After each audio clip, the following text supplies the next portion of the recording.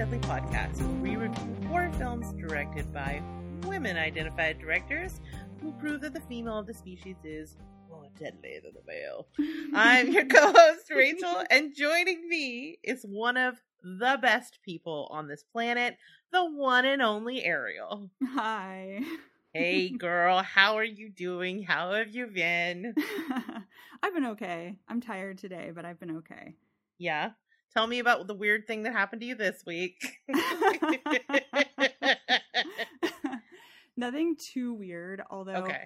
I was sort of reminded why sometimes watching horror movies late at night by yourself is a bad idea. Oh no, what happened? Or So- actually, should I say, oh yay, because we are horror addicts who are constantly chasing that horror high. Yes, no, that's definitely true. So I live in a big apartment complex. It has 10 buildings and it's all on a loop. And so there's a big sprawling parking lot. Okay. And there are no streetlights in my neighborhood. So Yikes, creepy. yes. So there are big lights on the outsides of all the buildings and underneath all the covered parking lots, and then huge floodlights like up on poles. And so the parking lot and the sidewalk that sort of Sounds runs around dystopian. the complex, a little bit. It's always daylight. You can go out at 2 a.m. and it's daylight out there. That makes me feel a little bit better since you're like a late night walker. I always worry about you. I know.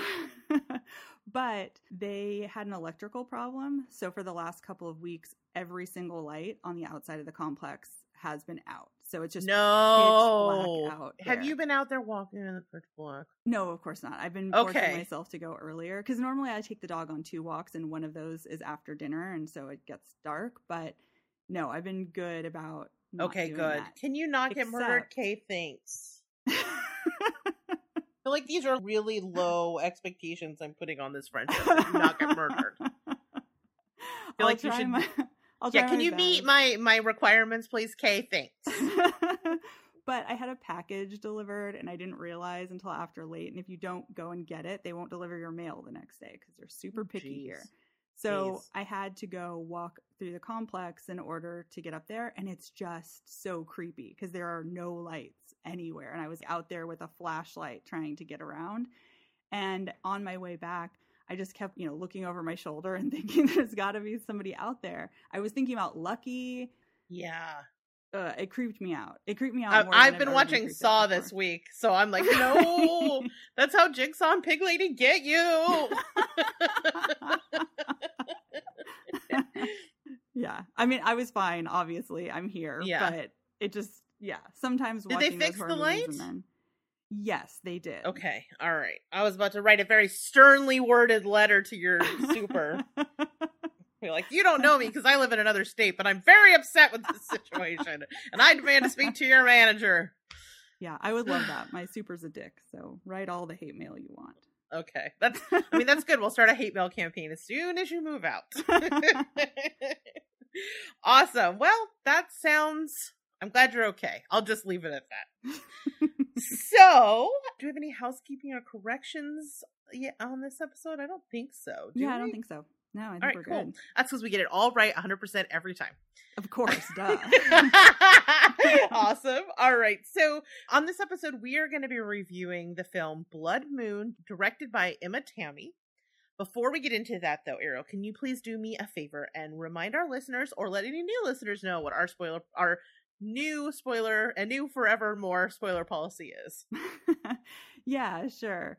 So we are going to do a little mini review and let you guys know whether this is a movie that's worth checking out. And then once we've done that, we're going to dive into spoiler territory. We'll let you guys know when that comes up. And then everything's fair game. We're going to talk about the endings, any twists that happen. So yeah, you're forewarned. Yeah. So if you haven't seen it, listen to the mini review and then come back and listen to our final thoughts. Or if you don't care about spoilers, we will spoil it all eventually, but not right off the bat. So don't worry. Okay, cool. So, would you like me to tell you a little bit about our featured director this time? Yes, please. Okay, awesome. Emma Tammi is a filmmaker from New York City. She grew up with 2 parents who were actually actors and who introduced her to a passion for all things film, theater, all that kind of stuff as a child. So, strangely, it was kind of always a foregone conclusion for her, she says, that she would be making films or something in the arts her entire life. Wow.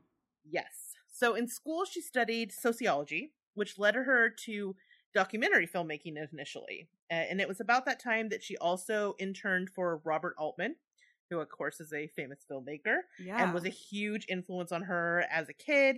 In fact, she said that she actually had a copy of Popeye on VHS that she wore out, which is a real twist.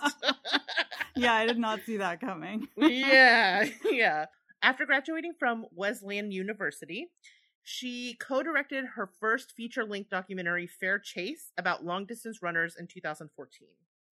She also co-directed the TV movie documentary Election Day: Lens Across America about the 2016 election, which would mark her first Blumhouse production. What? Yeah, apparently it was Blumhouse. I mean, technically it's not horror, but you know. Yeah. I didn't know that they produced documentaries, though. Interesting. I didn't either. But yeah, so, I mean, I think there's a Venn diagram there. Sure. But it's kind of fitting. So in 2018, she made her solo directorial debut with a very different kind of film. A Western horror movie called The Wind, which you have seen and I have not, because I'm very bad at my job. I need to see it, though. I'm actually really curious to see it because, in my research, I read more about it. It sounds really interesting. Yeah, we should cover it sometime. Definitely. We definitely will. I mean, the problem is there are just so many new ones. I know. It's hard to have time to hit the backlog, but there'll be a lull. I'm sure there'll be a lull. So the experience of directing this film was actually very life-changing for Emma. In an interview with the Toronto in Film Festival, TIFF, I don't know, what is the appropriate, is it called TIFF? I think so, Spells TIFF. All right, whatever. She said, and this is a quote, I pulled this quote for you because you're always pulling quotes and showing me up and making me look bad. That's the goal. Oh, the truth comes out.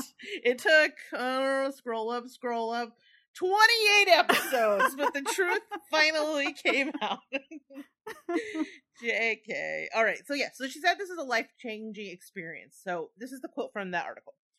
I don't know if there was a singular moment where I said, this is absolutely what I want to do, because I've always been passionate about filmmaking for such a long time, from such a young age. But I will say that the first time I was working on set for The Wind, my first fiction, I thought, this is what I want to do forever. It wasn't the same way with documentary. That always felt like an ongoing process. Wow. So, that's horror cool director was born. Yeah, I love that.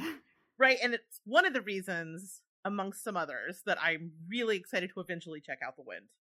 So we will definitely be looping back to that in the future. Yeah. All right. And unsurprisingly, she has kind of stuck with the genre since, directing another episode of Into the Dark called Delivered, which was about Mother's Day, and it was a Misery Meets Rosemary's Baby story. It sure was. That celebrated Mother's Day. Now, you've seen that too, so you are like an Emma Tammy scholar out of the two of us. Yeah, so I actually had no idea until you told me that she had directed all of these movies. Right. You just had randomly seen them all. Yeah. Can you feel a through line with these three movies, having seen them all?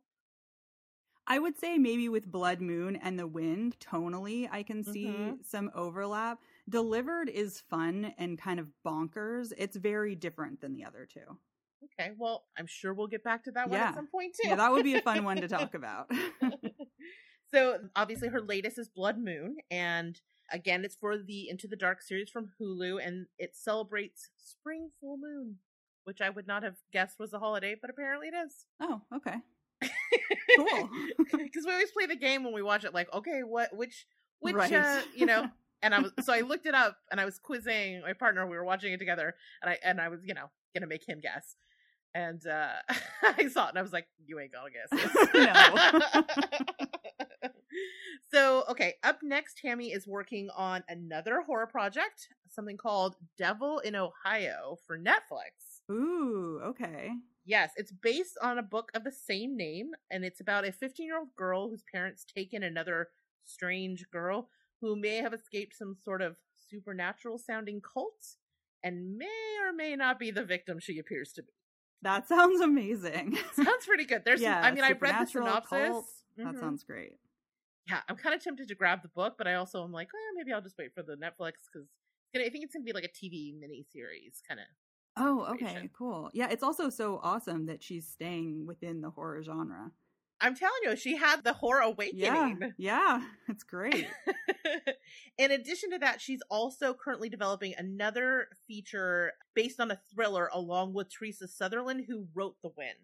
Ooh, okay. Yeah, apparently I love a good thriller. They have stayed in contact. When Emma was directing Delivered, she spoke with Teresa a lot, who had recently had a baby, to kind of work through some of the themes and some of the ideas. And the same was somewhat true with this one, where she talked to her friend. She doesn't have children, but obviously Teresa recently did. So, they were talking about that maternal instinct and. Gotcha. Oh, that's smart. That there are no boundaries when it comes to what you would do for the safety of your child. Kind of like all rules are broken. So I guess they're frequent collaborators, which is also really cool. So no release date currently available for either of those at the moment. So we'll just focus on Blood Moon for now. Which, would you like to know a little bit about that now? Yeah. All right. Let me just go straight on in. Okay. So as I mentioned, this was Emma's second project for the Into the Dark series, and she had been wanting to do another project with them, and they were eager to get back up and running because obviously everything was shut down from the pandemic. And this is technically the finale from season 2. Although... Oh, okay. Oh, because of the gap they had to have? Exactly. Gotcha. Yeah. So initially they were kind of in casual talks about it before finally getting serious. And everyone, including herself, was super excited to finally be back on set and in production. Although they had to do it safely, which is why the cast is very small. Okay. And it's kind of, it works thematically in terms of isolation and things like that. But you'll note that there's just not a lot of people on screen at any time. And that had to do with regulations and making sure that it was a safe production. Oh, that makes so much more sense. Yeah. Okay. Gotcha. That's what they allude to, like, this place gets crazy on a Friday, but you're never going to see that. Right.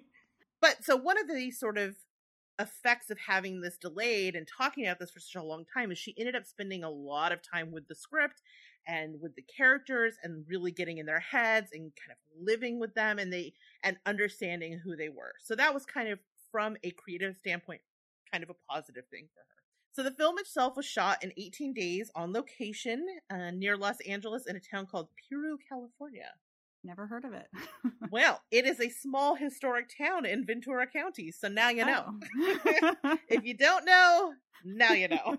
I grew up in California, but never heard of it. Yeah, I totally Googled it because I was like, I wonder if that's like up in the high desert. And I think it is. So she said scouting locations for the film was really weird. Between the pandemic and it being wildfire season in California, it was quite an event. Oh, no. In an interview with Shakya, which is a website, sounds a good name, I like it, Shakya. Yeah. Emma said, I felt as though the world was ending while we were trying to make a movie. Besides the bizarre context, it was a really great location scout. We ultimately landed on these really great locations. It sounds a little harrowing. As someone who lives through California wildfire season, that had not even occurred to me, but let me tell you, pandemic plus apocalyptic fires, it felt like the end of the world last summer. Yeah. It really did. Bad news. It got pretty bad up here last year for the first time since I've been in Oregon. And whew, yeah. There were days where it looked like Mars outside. And, and it sounds like an exaggeration. No, not at all. But I mean, really, truly, it looked like Mars outside. It was like I was inside a pumpkin. Was so orange and everything was covered in ash. Yep. It's bizarre. It was not great, my friends. And it was not great. Feeling. Yeah. Yes. So I'm trying to imagine what that must have been like, just kind of going out into the high desert. I'm guessing they're like kind of above all the smoke because I mean, there's what is there to burn in the high desert, right? Yeah, but like just to look around you and just see, because I remember when the wildfires started this year, we had gone to the beach and you have to cross this bridge, and going towards the water, it was beautiful and clear. But as we drove back, in every direction there were pillars of smoke where the fires were starting. Oh, that's so scary. It was really creepy. And the air quality you could feel it in your lungs and you could see it in the air quality changing as we were crossing the bridge. I was like, turn around. You turned on the bridge. You turned on the bridge. I don't want to go back. We'll live at the ocean now. Yeah, I mean, because we had a really awesome electrical storm, and I was like, God, we can't even enjoy electrical storms anymore. Oh. But that's okay. It's all right. We're thinking positive thoughts here. Moving on. So, yeah, because of the short shooting schedule, like I said, it was all done in 18 days. Emma felt a lot of pressure to get as much out of each day as she possibly could and out of each and every setup. Despite that, though, she really tried to give her actors as many opportunities for takes as possible. She would even roll during rehearsal sometimes in order to just capture all of their performances and give them as much opportunity to give their best performance as possible. That's really cool. I think it shows. We're going to probably have some criticisms about this movie, but I don't think that they lie in the performances that given by these actors. No, not at all. Not at all. Anyway, so like I said, she wanted to give the actors plenty of time to really get comfortable living in the shoes of those characters. So, since this is a werewolf movie, of course, one of the things you're always going to wonder about is the design of the creature, as well as the transformation scene. And this is a little bit of a spoiler, but in this film, I need to kind of talk about it from like a production point of view. So I'm not going to tell you what anything looks like or anything like that, just that her tactic, because they did not want to go the CGI route, because in order to have something that is, the CGI is such high quality that it looks practical, would have completely blown out the budget. Sure. So instead of having those things, she really leaned on sound design to kind of take the place of what would normally be on screen and really let you as the audience and your ears and your imaginations do a lot of that work. And she talked about one of the ways that when she's crafting films is that to make sure that each of the elements are working, she will watch it on mute to make sure that part of the performance is creating the sense of dread or fear that she's trying to create. And then she'll also turn off the visual and just listen to the audio so that she can make sure that each element in the scene works individually and then puts them together. That's really smart. Yeah. That's interesting. Especially with a movie like this where sound really is kind of where you're finding a lot of your more visceral things in this movie. Yeah. Yeah, so that's basically all I have for production, except for that Blood Moon is available on Hulu right now. If you want to check it out, it's season 2 finale of Into the Dark on Hulu. Don't search Into the Dark like I did and be like, where the hell is it? You have to actually search for Blood Moon. That's a pro tip from me to you. Good to know. Listen, I'm all about informing people here, okay? They come here for information, and I am providing it. All right, cool. So, before we get into any spoilers, let's talk a little bit about how we felt about this movie in a non-spoiler way. So, Ariel, why don't you go first and tell me what you thought of Blood Moon? Okay, yeah. So, I thought this movie was pretty good. I didn't absolutely love it, but I did have an enjoyable time watching it. Okay. So I think, like you were saying, the acting is super solid in this. I think across the board it works, and especially the actor that plays Esme, the main character, was really good. You don't want to attempt that name? You don't want to say it? Oh, I don't have it written down. It's Megalyn Achika. Hold on. I got it. Hold on.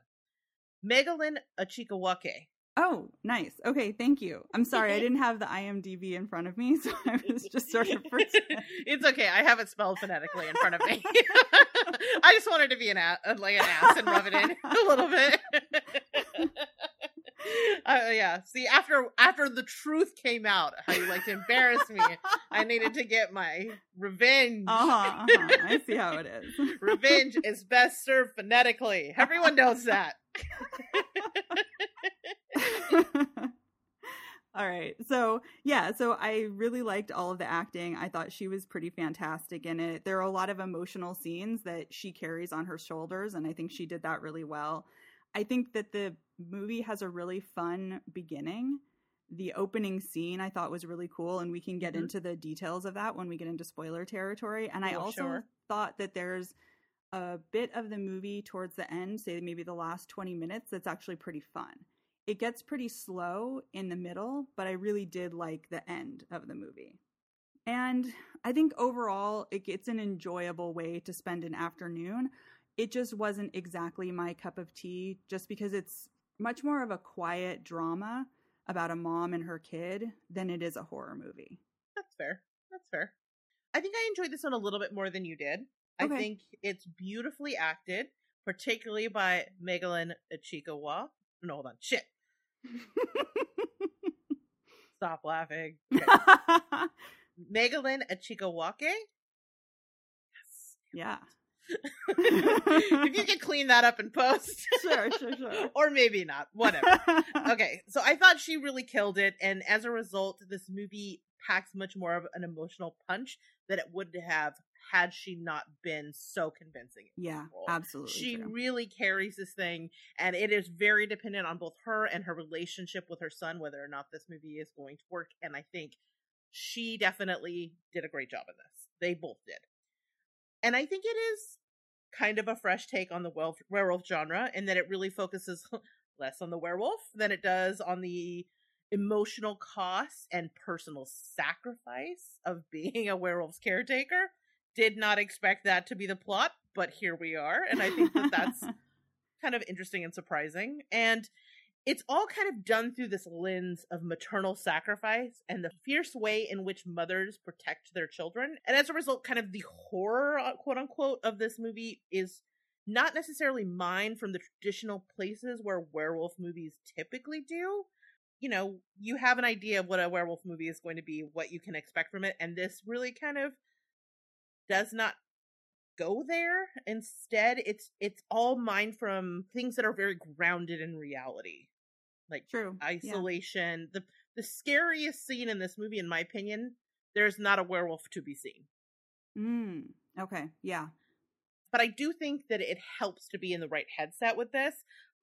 For instance, I wonder if you would have liked it more if I had seen it and been like, hey, don't expect such and such going into this. You know what I mean? Yeah, I definitely think that it's possible that would have helped things. Yeah, and I mean, like I said, I still had a good time watching this movie. It just wasn't fantastic. That's fair.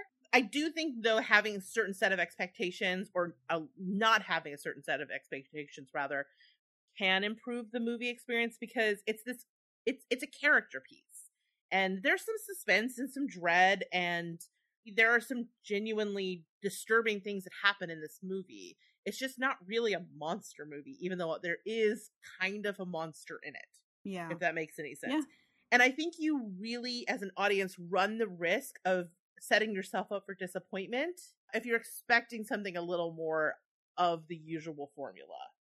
So yeah, I think this movie is pretty easy to recommend to anyone who really likes slow burn, who really likes character pieces that have thematic weight, that are not really gory or not necessarily monster movies. You have to be willing to watch a very non-traditional werewolf movie to enjoy this, I think. But I don't know. I liked it. But I feel like it's definitely going to be divisive. I think it's a not for everyone, but is kind of for me kind of movie. Right. Yeah, I can see that. Yeah. So choose your adventure, audience.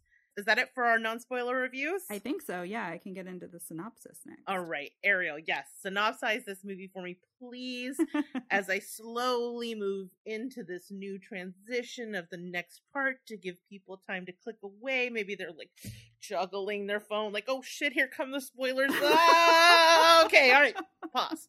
I think that's enough time. Okay, all right, good. All right. So this movie opens with a woman named Esme, covered in blood with scratch marks on her back, holding a shotgun. We then watch her take her baby out of a steel cage, walk past a dead body on the floor, and leave her house with a suitcase. We then cut to many years later, where she and her son Luna are moving to a new town to get away from their past. Esme begins working at a bar in town and buys supplies to build a big cage in her basement. We soon come to realize that Luna is a werewolf, and once a month on the full moon, he has to be locked up. Esme struggles to balance allowing her son to be a normal kid and keeping him from hurting people when he transforms. Just when they're getting comfortable in the new town, Esme's boss stops by to ask her out, but she's sleeping, so Luna opens the door. Unfortunately, he smells the rotting meat in the basement that's meant for Luna's transformation and goes to investigate. He is understandably horrified by what he sees in their basement, and Esme is forced to kill him. Before they can go on the run again, though, the cops show up and arrest Esme. She freaks out because it's the full moon, but no one believes her, so at the sheriff's station, Luna transforms and kills everyone except for his mom, who he seems to recognize, and then they sort of ride off in the sunset together. Yep, that's the movie. Okay. All right, Ariel, tell me what you liked about this movie. Okay, cool. So, again, we can talk about the acting. I do think that it is amazing. I have forgotten again the name of the actor who plays Esme, but she's Megalyn. Let's just call her Megalyn because that's the easier one. But it's yes. Megalyn Ichikawake. So I'm getting so good at this. You're so proud of yourself. Stupid fucking white people. We do the smallest shit. We're like, we're amazing. I know. It's terrible. I pronounced a name that wasn't Smith. Wow. I'm ashamed. I'm both proud and ashamed of myself in equal measure. That's fair. I get it. Yeah.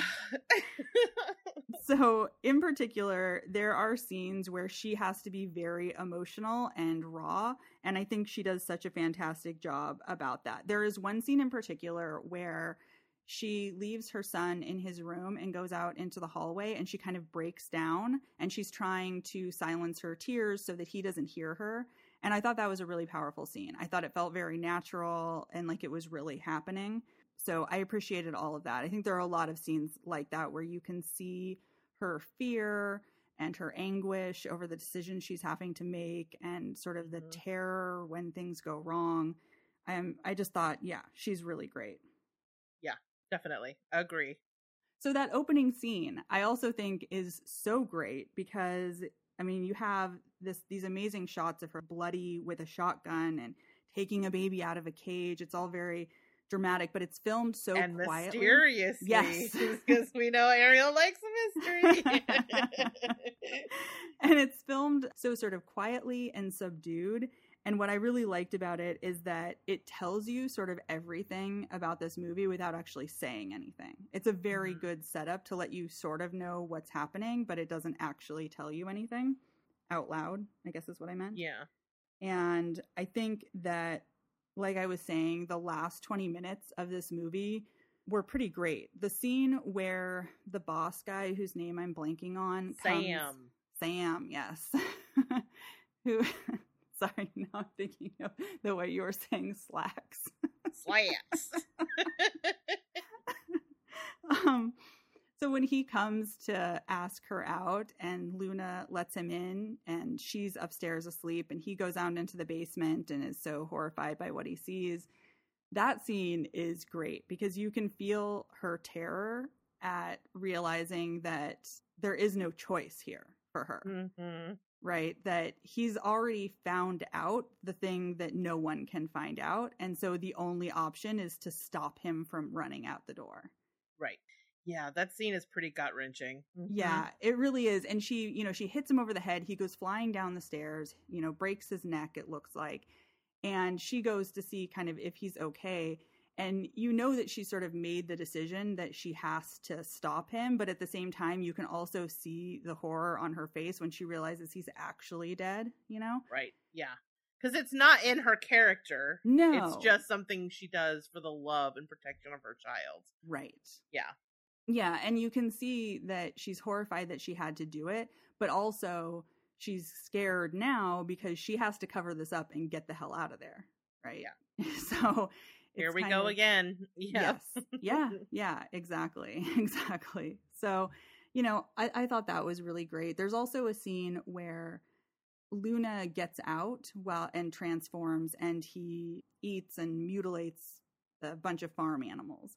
Yeah. But she thinks that it's possible he killed a human. So she's getting ready to pack them up and get out of Dodge when she realizes over the news that he actually only hurt animals. I thought that scene was really great too, because you can see the boy is really sad. He doesn't want to leave. He's just about to maybe get to start going to school for the first time. And she doesn't want the stress of having to leave and also, you know, realizing that her son may have actually killed somebody. It's a very good The thing that her whole life is geared toward avoiding may have come to pass. Exactly. And we find out later that it's probably come to pass quite a few times before, because the sheriff does say at one point that she has a string of bodies attached to her name. So either people she's had to kill to cover it up or people he's killed would be my guess. Oh, you think he's killed people in the past? Or she has. I think she probably has had to. So yeah, I think it's like she knows the stakes of what's happening here, and she's had to make some truly horrible decisions in the past. How many people and animals have died to keep her son safe? So I do think that the movie does a good job of showing you how there isn't really a good decision for her, and she's this fiercely protective mother who's just going to choose her kid every time. Yeah, so I really like that. The other things about the end of the movie that I thought were good were the scene at the sheriff's office. We can get into the fact that you never see a transformation happen, but I do think the scene where she's coming out of the interrogation room and sort of body parts and blood is going everywhere. That part's fun. Yeah. Yeah, I thought that was it was a fun way to do it without actually seeing him do the attacking himself. Right. So, yeah, I think we agree on a lot of points here. I personally, werewolf movies are not my favorite. Okay. There are some exceptions. I think Ginger Snaps is really interesting, and there are others. But I think what makes a werewolf movie interesting to me, aside from, you know, just the moments where you see the transformation come, and most of the time they're kind of underwhelming, but with the, you know, Dog Soldiers is probably an exception to this. I really like Dog Soldiers, but whether or not I like a werewolf movie or shapeshifter movie in general has much less to do with the monster itself than it does thematically, like what transformation means. Mm-hmm. Yeah. What's interesting is in this movie, the transformation has less meaning for Luna, the actual werewolf. I mean, there is some, and we could get into, you know, he's on the cusp of puberty and not having control over your body or not having autonomy as a child. There's some of that there, but I think this time it's much more about what that transformation means thematically for Esme. And I think that's kind of an interesting, cool idea, and definitely a twist on the genre that freshens it for me in a way. And what it kind of comes down to is this idea not only of a protective mother, but maternal sacrifice. You know, we find out that her life before this, she was, you know, a lawyer or in some way successful, and she has given up everything, including a promising career, for motherhood, which, you know, that's a real thing. People make that choice, you know, and this is obviously an extreme version of that. But I think if we're working on a thematic level, having to be the caretaker and be the person who is basically signed up for this for life to take care, or at least until this person's old enough to do it themselves and be trusted to do it themselves. This is her life now. And it's also, you know, single motherhood, that she has to do it all. She has to be mom, but she also has to put food on the table. She has to be the caregiver and the nurturer, but also has to be the hunter-gatherer. Literally, she's putting food on the table, or in this case, I guess technically the floor. So there's kind of the story about what it really means to be a single mother, what it really means to be a mother, in a way that I thought was really interesting and unexpected and made me kind of enjoy this. I also liked this juxtaposition between natural viciousness in the form of the protective mother bear versus unnatural viciousness in the form of this werewolf, which we later see is actually, like, the form is actually quite natural. So it's kind of like a cub. I don't know. I don't really totally know what's there with that, but like, I feel like there's beginnings of some interesting ideas there that probably I could tinfoil hat into more if I had some more time. But as much as there is ferocity in this relationship and probably a little bit of resentment, there's also this really beautiful tenderness in their relationship. You know, I think about how Esme deals with the transformation, because we're not showing the transformation. Instead, it focuses on her experience when Luna is transforming. Right. And we see her singing to him or reading a book to him and being very tender until that moment where she's like, is that still you? Are you still you? Oh, okay. Well, you know, I guess I'll go to bed then. And you see what that life is for her. I don't know. That it kind of reinforces this idea of everything she's given up and that her life basically is this child and protecting this child and taking care of this child, but also loving this child, which I thought was really well communicated in that scene. Mm-hmm. Yeah. And Esme herself is a super awesome character. I'm sorry, but that scene of her arc welding in the basement was badass. I guess it was like oxy welding, whatever. It doesn't matter. But the point is it was really cool. I liked how tough she was. I liked how resilient she was. I liked how vulnerable she was. And I just think she is a very well realized character. You know, we'll get into some cons about pacing and things like that. But Esme herself as a character, I think you can't really say anything negative about her. I also think that it's interesting that Emma's first movie was a Western all about isolation. And here we are in this setting. It kind of, you could almost see with the way that Esme's character is and the setting, it does in some ways feel a little bit like a modern Western, or at least a modern frontier film, because she's very alone. Everyone is hostile or a threat to her, even if they don't know it or not. You know, yeah, some of them are a threat because they're genuinely a threat, and some of them are a threat because she has a secret. But the point is, she has no allies, and she's very much kind of trying to survive in this hostile setting, in this isolated setting. It kind of makes sense. Or I don't know if it makes sense, but it's an interesting thing. I don't know. Just an interesting coincidence, I guess. I don't know. So yeah, I don't know. I really love the setting. I thought it reinforces the themes really well of isolation and survivalism and the emotional isolation that they're feeling, because that's the other thing that's going on is Luna is also really struggling with the fact that he's very isolated. And so I think the setting does a good job of reinforcing that. Okay, let's talk about the scariest scene in this movie. What do you think is the scariest scene in this movie? For you? Or in general, what's the scariest scene in this movie? Oh, I would say either the scene where she has to kill the guy or the one where she's in the back of the cop car. Incorrect. Or, well, sort of. Incorrect. The scariest scene for me is when she gets pulled over after killing the cow. Oh, yeah. I had forgotten about that scene. And the cops pull her out of the car. And yes, there's this whole scene where that cop is really mad at her for... when he's searching her? Yeah. Yes. She's turned him down, and you really see how vulnerable she is. Yep. And he's making a point of making her feel vulnerable. And, you know, typically in a werewolf movie, there's some level of you're like, well, he better be careful because that guy's going to wolf out and then we'll see what happens. But Esme doesn't have that luxury. She doesn't have, her strength is just gritty female determination strength. She doesn't have supernatural powers, but she still runs all those risks, plus the emotional risk of her child, you know, is the one that's in danger. And so I thought that fear, which is very reality based, was the most effective in the entire movie, and I thought it was very effective. So that scene was legitimately scary to me. Yeah. And it goes back to this idea that so much of the fear of this movie has nothing to do with supernatural stuff. It's very true. Fully female experience or life experience, person of color experience. That is where the fear is derived from in this movie.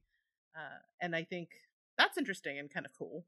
I don't know that this is you could call this a straight up horror movie, but I do think it has some scary parts. Mm-hmm. Sure. Yeah, those are my positives. All right, let's do it, Ariel. You want to lay it on me? What about the movie didn't work for you? Okay, so one thing is I do think this movie drags in the middle.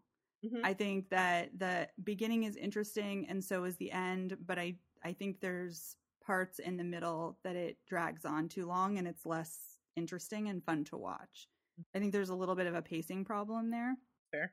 I said this earlier, but I don't really think this works as a horror movie. I know that the scene you're talking about with the cops, there's some tension there and you're sort of on the edge of your seat worried about Esme. Mm-hmm. But other than that, I don't think there was a ton of tension in this movie. I think that other than that scene and some of the bits at the very end, I didn't feel a lot of fear for Esme and Luna, that they were really in peril. And then the people that were sort of in peril, maybe because Luna would get out, you didn't know or care about. So that didn't really matter. Mm-hmm. And I just think there aren't really any scares. It's light on werewolf content, extremely light on werewolf content. And I think there could have been more tension built up throughout the movie to kind of make up for some of that stuff. So for me, it's interesting as a drama.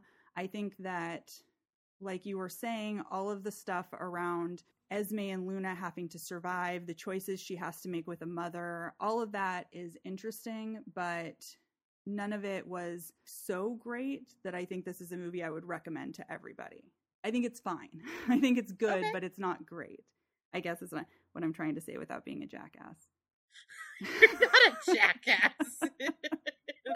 Stop it. So I think the other problem is that we get to know Esme pretty well. I mean, we don't know a ton about her backstory or anything, but I think we do get a really good sense of who she is as a person and why she's making the choices that she makes. But there's no other character development in this movie at all. Okay. We don't even really know Luna very well. I mean, he's a kid who's kind of struggling with being alone a lot, but that's about all we get out of him. So anyways, like I said, I think this is a good movie. It just didn't work on all levels for me. And I think that you're right that maybe part of the problem was that I was expecting more of a horror movie. I think this one is more of a drama, and I didn't see that coming. So maybe if I had known that going in, I would have liked it even more. But for me, I think her other two movies worked better for me. All right. That's totally fair. I don't think you were mean. I think, this is a podcast where we give our opinions. You're not just trashing it for the joy of trashing it. You said things work for you, some things didn't. That's totally valid. Like I said, I think I liked it a little bit more than you. I do have some cons. Okay. I think I agree with you that the pace of this does test your patience a little bit. You have to be willing to kind of just go along with it. If you are distracted at all, this is not the movie to throw on in the background. And, it's not the one. So just know that that's the case. The pace of this is very slow. And that's fine. There's nothing wrong with it being slow, but it is slow.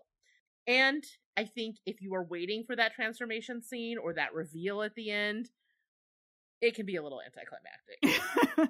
Yeah. The wolf is very pretty and I enjoyed it and I would like to pet it very, very much. Oh, absolutely. But it looks like a happy, well-groomed wolf that somebody splattered a bit of red paint on. Yeah. And a lot of times that's the money shot. Everybody's there post, American Werewolf in London. Everybody wants that transformation scene. Everybody wants that scary monster. That's not what this movie is about. Like I said, it takes the list of things that you expect in a werewolf movie and is like, nah, dog. Pun. That's a pun. Throws it out the window. And I think that some people are going to be disappointed by that. In lieu of it, it offers you an emotional beat, which, if it resonates for you, is very satisfying. If it doesn't, that might be a problem. So I think some people are inevitably going to come away from this disappointed. I think some people will be okay with it. Some people are going to be like, what the hell? Just depending on what they're expecting. And yeah, I definitely think that's true because you don't get the transformation ever. You don't really get to see the wolf attacking anybody. And the very end, when you finally do get to see the wolf, it's a little sappy. Mm-hmm. Yeah, I mean, I want to pet the wolf, so I was fine with seeing a wolf. But that's a me being obsessed with animals thing, so don't take that with a grain of salt. So yeah, the other thing is I really wish we had gotten a little bit more with the father so we could have gotten some more lore. That would have been great. Yes. Yeah. I was curious. Okay, so it's a wolf. It's not like a werewolf. He didn't get bit. Maybe he's born. I mean, obviously he was born with it. It's genetic. I want to know more. Tell me more. I like lore. Give it to me. So that would have been cool. And I do wish we had gotten some more, like you said, character development with some of the other characters. For instance, Sam. I could never decide, is he a creep or not? I can't tell. I'm told he's not a creep, and he doesn't necessarily do anything creepy. But he has a little bit creepy vibes. Yeah, there's some creepy energy, so I could never quite get a handle on how we were supposed to feel about them, and I think it's because we didn't get a lot of scenes with him. In addition to wanting to know more about Sam so I could care more about how that resolved, I also just kind of wish we could have seen some more moments with Esme interacting with other people and being something other than someone who's just kind of hanging on by their fingernails, being the survivor. And she does a great job of that, but I would have liked to have seen there are little moments where she has little interactions with I can't think of the character's name, but the guy who runs the hardware store. And there's a moment in Sam's office where she asks for more time, and they almost seem maybe a little flirty. I don't know, but I wish I could have seen a little more of that side of her, and because I think seeing more sides of her would have only served to really drive home the more tragic parts of this story, so that when that goes down with Sam, you see what kind of life is being uprooted. It doesn't really feel like she has a full life there, so it isn't quite as hard to see them leave. They haven't put any roots down because we haven't seen any emotional connections with anyone. I wonder if that would have been different if this had been made not during COVID. That could very well be. And that's why I'm not going to totally dump on this movie for not having a ton of character interactions, because we don't know what those restrictions really look like. But I will say, it would have served the film if we could have seen the softer side of Esme a little bit more. Right. And her outside of her role as a mom. Yeah. Esme the woman, not just the mom. Exactly. And I realize that kind of she has morphed into just Esme the mom, and maybe that's thematically intentional, you know, that maybe there isn't more to her right now, because not that she doesn't have that within her as a person, but that she doesn't have the bandwidth to be anything other than her sole focus is the kid. Yeah. But it also doesn't make it feel sad when she has to leave. So, little column A, a little bit of column B. So yeah, those were my cons. But overall, I would feel comfortable recommending this to people with a little bit of preamble of it's not really what you think it's going to be. So have a little patience and don't expect a big transformation, and go forth. How about you? Yeah, I mean, that's what I would say too. I think this movie is enjoyable for the most part, and it's probably worth your time if you're willing to go along for the ride of a more emotional journey and not a typical scary werewolf movie. Yeah. I will say Emma Tammy's interest in the interiority of women makes her a director that I'm very excited about, and is a big part of why I'm also really looking forward to seeing The Wind. Definitely, because that's all about the psyche of this woman who's on her own. Yes, ma'am. I'm about it. I'm about it. All right, cool. So this is the point in the show where we would normally have listener mail. And guess what? We have listener mail. Nice. That was a twisty twist, right? You were really on a roller coaster with that one. You had me going. All right, good. Mission accomplished. All right, so this one comes from Sarita. Now, Sarita is apparently a friend of yours. She is. She told me all your embarrassing stories. Oh, girl. She would know, and we have known each other since we were babies. Oh, really? So, yes, we went to preschool together. Well, then why were you keeping your podcast a secret from her? That's what I want to know. What's that about? So, I'm sure she may mention this, but Sarita is one of the friends I grew up with who hates horror movies. She does indeed say that. Yes. When we were kids, somebody played The Witches at a birthday party, and she went and hung out with the parents instead of watching it with us. She was so scared. Sarita. Yeah. Well, this should be fun then. Okay. So Sarita says, "Hello, I am an old friend of Ariel's who recently found out about the podcast. I've had a great time listening through your backlog. My relationship to horror movies is sort of like Allison from Ruined. I don't watch them. But I like hearing all the spoilery details." I understand. That's kind of how I am about really extreme gore horror. I want to know all the twists and turns, but I don't want to see it. You want to watch it yourself, yeah. I don't know how I'm already 3 movies deep into the Sawverse, but that's okay. However, after a lifetime's journey of being the kid who ran from the room if someone tried to read a ghost story and got traumatized by previews, I think I'm ready to try a lightweight starter kind of movie. Ooh, I'm so excited. Do you have any recommendations? I like haunted house stories, and I have a lowish tolerance for gore and body horror. My upper limit is like Pan's Labyrinth, which, to be fair, is actually not that low, Sarita. That thing where the mouth cutting thing is nightmare fuel. So give yourself a little bit of credit. Or Supernatural, the show. Narrative meanness, nihilism, and wrenching, gritty emotional stuff. Okay, so no Ari Aster for you. Also gets to me more than I like. We'll build up towards Hereditary. But I can enjoy spookiness. So what do you think? Thanks for many hours of good listening. Keep it up. Oh, that was so nice. She also has a little postscript for us. Okay. This came up in passing a million years ago, but I'm a folklore nerd and I can't help myself. Does this feel in character for the Sarita, to be like, I can't let this go by? She's a brilliant writer and she's super creative. So yeah. Okay. So she says, Bluebeard is a fairy tale. It's about a young woman who marries a rich, charming stranger in spite of his weird facial hair.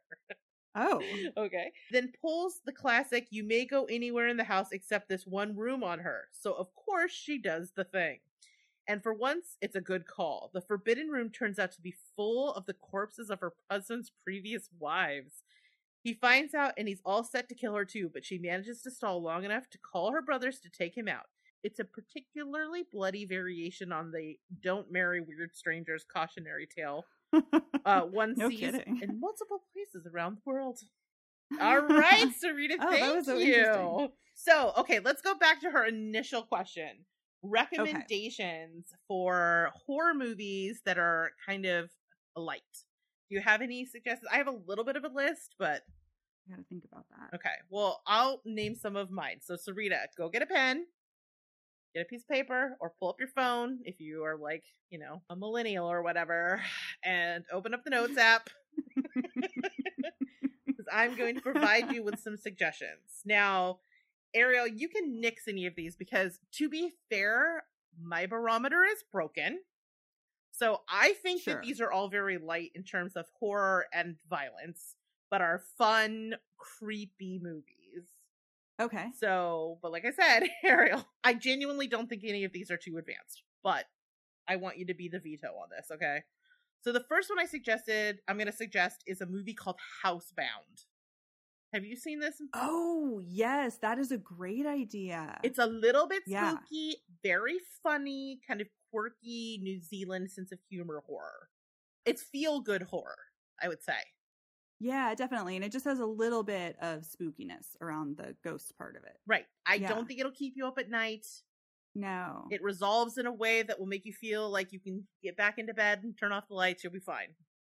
Right? Yeah. Okay. Yes, totally. And if she likes that one, okay, and likes the humor of it, she should watch that one from last year. What was that called? The Will Forte one? Oh, I didn't even put that one on there. Yes, that's a great one. Extraordinary. Yes, Extraordinary. Yes. Cannot recommend Extraordinary highly enough. I don't think there's really any gore in that one. Is there? No. And all of the ghost stuff is played mostly for laughs. There's some mucus, but I think you'll be fine. Yes. A lot of mucus. Yeah, lots of mucus. A lot of mucus. But I think, like, of all the bodily fluids, that's probably the least aggressive. Least offensive. Yeah. So, yes, absolutely. Extraordinary belongs at the top of the list. Okay, so this one is PG-13, so I don't think there's a lot of gore in it, but it is pretty creepy, and it has a pretty good little story to it. It is a movie called The Uninvited. It's actually based on a Korean film, but it's the American remake, and it's way better than it has any right to be. Have you seen this? Is that the Nicole Kidman one? No. No, that's the others. What's The Uninvited? That's the one about the two sisters, and there's a ghost. Oh, right. Yeah. Yeah, that might work. Sure. Okay, that one's a little creepier, but it's really, really good. Yes. So you had mentioned the others. That one's a little bit more sad, but there's no gore in it at all. It's all psychological ghosty horror. Yeah. But that one is a little sad. So I don't know. When you say they really get to you, I don't think it's too sad. Might want to stay away from it. I don't think it's that sad, but I'm trying to really err on the side of caution. Yeah. The same is true of Lake Mungo, which I think is genuinely creepy and a little bit sad, but pretty great. It's very divisive. Yeah, that's a fun one. That one might creep you out more than the others. It's possible. It might get under your skin a little bit more, but I don't think it's as scary as a million other horror movies that we watch. Mm-hmm. Oh, yeah. And I don't think I'm trying to think, is there any violence in it? I don't think there's any violence. I don't think so. It's been years since I've seen that one, but I don't believe so. No, it's all just sort of ghosty stuff. Yeah. So let's see here. As we're ramping up the scary, I would say the next thing on that list would be Poltergeist. Ooh, yeah. It is technically directed by Tobe Hooper, but it is very much a Spielberg movie. It has genuinely creepy moments in it, but there's no extreme gore, and there is a lot of no body violence, really. No, and there's a lot of hurt in that movie. Like, it's very much about a family, and there's really great family stuff in it. And there's a reason it's a classic. It's absolutely excellent. I think if you're someone who's scared of horror movies, you've probably heard of it and you're like, no, it's too scary for me. You'll be fine. You got this, girl. I believe in you. And we believe in you, Sarita. You can do it. Definitely. And then if you want to get into some social horror, Get Out is must watch. Yeah, that's probably a really good one because it's actually not that scary. No, it's tense. It's very tense. And it touches on some really intense social stuff. Yeah. I feel like it's tempered by some of the humor in it, too. I was thinking about some of the laughs towards the end. You know what I mean? I feel like it resolves in a place where if you're someone who movies really stick with you, you'll be okay. Yeah. Don't watch his second movie. That will scare you. The second movie? Jordan Peele's second movie. Oh, Us. Yeah, you're not ready for Us yet. Yeah. We'll get there. We'll get there, girl. We gotta like slowly break you down a little bit. Yeah. The last couple of things I would say, although these might be too scary, is to go into the Wandaverse ghost stories, like The Conjuring. To us, that's not scary because we've seen it done a bunch, but I feel like The Conjuring is scary. Is it too scary? I think that one might be too scary. I would almost recommend Annabelle Creation first. Or what about Insidious? Is that too scary? That one's pretty scary. I mean, I remember you being pretty freaked out by that the first time you saw it. That's why I like it so much. Because the other one I was going to say is The Ring, but I'm wondering if that's too scary too. The Ring is scary. It is scary. So I feel like she might though. enjoy that one because there's this good mystery and the lore. All right, behind Ring. it It's going really on the list. Yeah. But I feel like that you might need to build up to The Ring. Yeah, you think? And then if she does okay with The Ring, then The Conjuring? Yeah. Okay. All right. Because I was also going to say 28 Days Later, but that might be too much.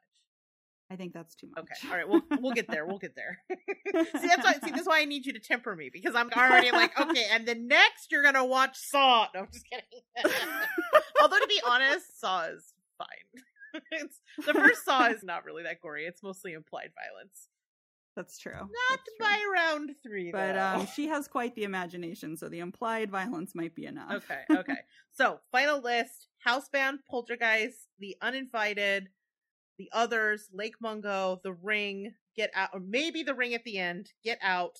Yeah. And if you're feeling a little brave at the end of this, check out The Conjuring and Insidious. But watch a couple of those and then let us know how it goes. Yes. Because if we went in the wrong direction, we can revise our list. Let's do this. Watch Housebound. Yeah. And then get back to us, Sarita. Yeah. And then definitely. we'll maybe figure out an order to ramp you up in terms of what scares you. Feel free to also send us an audio.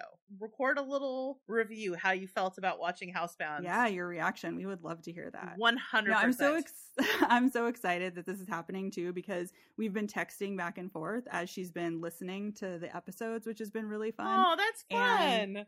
Yeah, no, it's been really cool. And she's been asking questions about the movies. Like she had some questions about 12-Hour Shift. And so, yeah, it's been fun to be able to talk to her about horror movies because I didn't think that was ever possible. Could she watch 12-Hour Shift, or is that too gruesome?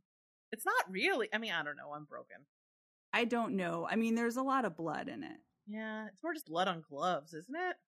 That's true. Although, no, maybe the part where she's cutting out the bladder is kind of gross. Yeah, if you're not a little bit like us. Your soul is still somewhat intact. Yeah, we're not great judges all the time. Yeah, so let's start with Housebound. I feel very confident about Housebound and Extraordinary. I do too. Extraordinary. Those two movies could not be safer, but they're great gateway. They can give us a little barometer of where you're at, and can let us know what parts of it we're like, ugh, and what parts of it we're like, yay, and then we can come up with a game plan. Oh, yes, awesome. This is the most fun game of psychologically breaking someone I've ever played. We're getting to play out that podcast we were listening to. Yes! I'm like, that's why I'm ready for like a Sarita regular, what is it called when you have like a part of a show? Segment. Yes, yeah. I'm waiting for the Sarita watches scary movies segment. I'm living for it. That would be awesome. That's such a fun question, Sarita. Is that fun for you too, to hear your friend is finally? Yes, yeah, I'm so excited. This is probably something you've wanted to do forever. Yes. Yeah, because I always felt bad when we were kids because I wanted to show everybody horror movies and she'd have to duck out. So this is great. I mean, it's probably good that she did because I do for a fact know that I traumatized some of my other friends. Really? So. What would you show them? I showed The Birds at a party when I was 6 years old. Oh. and apparently scared the crap out of a lot of people. I was like, the birds, and then you said 6. I was like, oh, yeah, that's fucked. I don't know why my dad thought that was a good idea. I don't know. He's just a good dad. I don't know. Yeah. That's the kind of parent I would totally be. I'd be like, yeah, of course you can watch Friday the 13th. Enjoy. Oh, I know. That seems like a wholesome activity. Yeah, my older brother just had a kid. Well, he had a kid a little over a year ago. Uh-huh. You're like, is it too soon to start showing her horror movies? I know. Well, apparently he kind of likes being scared. Like a noise will scare him, and then he'll want somebody to make that noise again. And my wheels are already turning. I'm like, oh, no. Oh man, that's gonna be great fun. I know. Because you can never quite get your nephew on board with it, but no, I keep trying. One day. Here's your chance. Yep, here's my chance. You can show him all the feminist horror. Hell yes. You're like 6 years old, time to watch Raw. I think I would be disowned by the family. I mean, I guess it depends if he has nightmares or if he's just like, yeah, I love it. I guess that's true. That's true.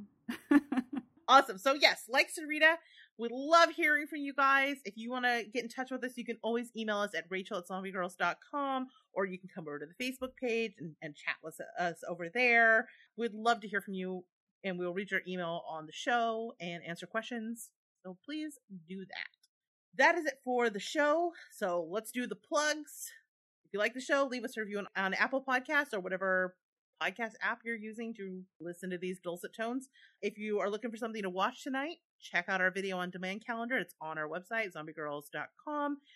And we have all the streaming and VOD horror movies and horror adjacent movies that are out now or coming soon. You click through, find out where they're playing, and check them out. If you are a video game nerd like me, you can come check out our Twitch channel at twitch.tv/zombiegirls we've been playing horror board games. I've been playing the Saw game. Come watch me die inside. It's really fun. If you want to represent your love of the show, we now have merch at TeePublic. Check out TeePublic.com/zombie-girls-podcast and check out all of our merch.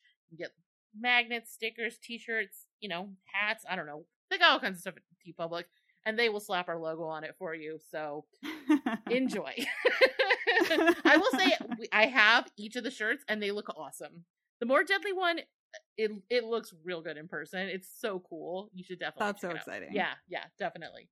And if you love the show and you want to support us, definitely join our Patreon. We have lots of levels you can join at, lots of cool perks, bonus episodes, extended episodes, all kinds of stuff. For instance, for those people who are sticking around for the After Dark section for patrons only, we're going to be talking werewolf lore. Nice. Yeah, it'll be fun. Mostly we just geek out, sort of. I don't know. What's the word I'm looking for? If you want a more uncensored there you go. That's a way to put it. You should listen to the extended episodes. Join our Patreon and listen. Yes, definitely. All right. So that just leaves us with the most important bit of information. What are we going to be watching for the next episode? All right. So the next episode, we are going to be watching The Power. All right. It is directed by Karina Faith. Ooh. And it is set in 1973. All right, I'm in. You're just wanting the 70s costumes, right? I'm hoping that there's... Wait, is it 1970s? For some reason, I said 1870s. No, I said 1973. Oh, then hell yes, I'm in. I want to see a full, Farrah Fawcett hair. I want, yeah. Give me the full flower power. That's 60s, huh?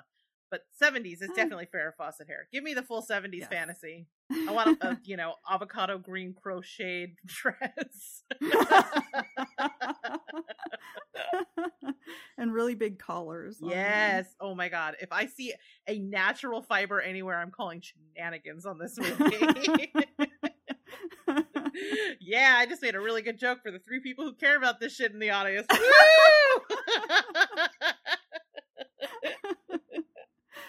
All right, so it's set in 1973 about a young nurse who is forced to work the night shift in a crumbling hospital as striking miners switch off the power across Britain. Ooh. But inside the walls lurks a terrifying presence that threatens to consume her and everyone around her. Oh my God, is this going to turn out to be a Dude in the Walls movie?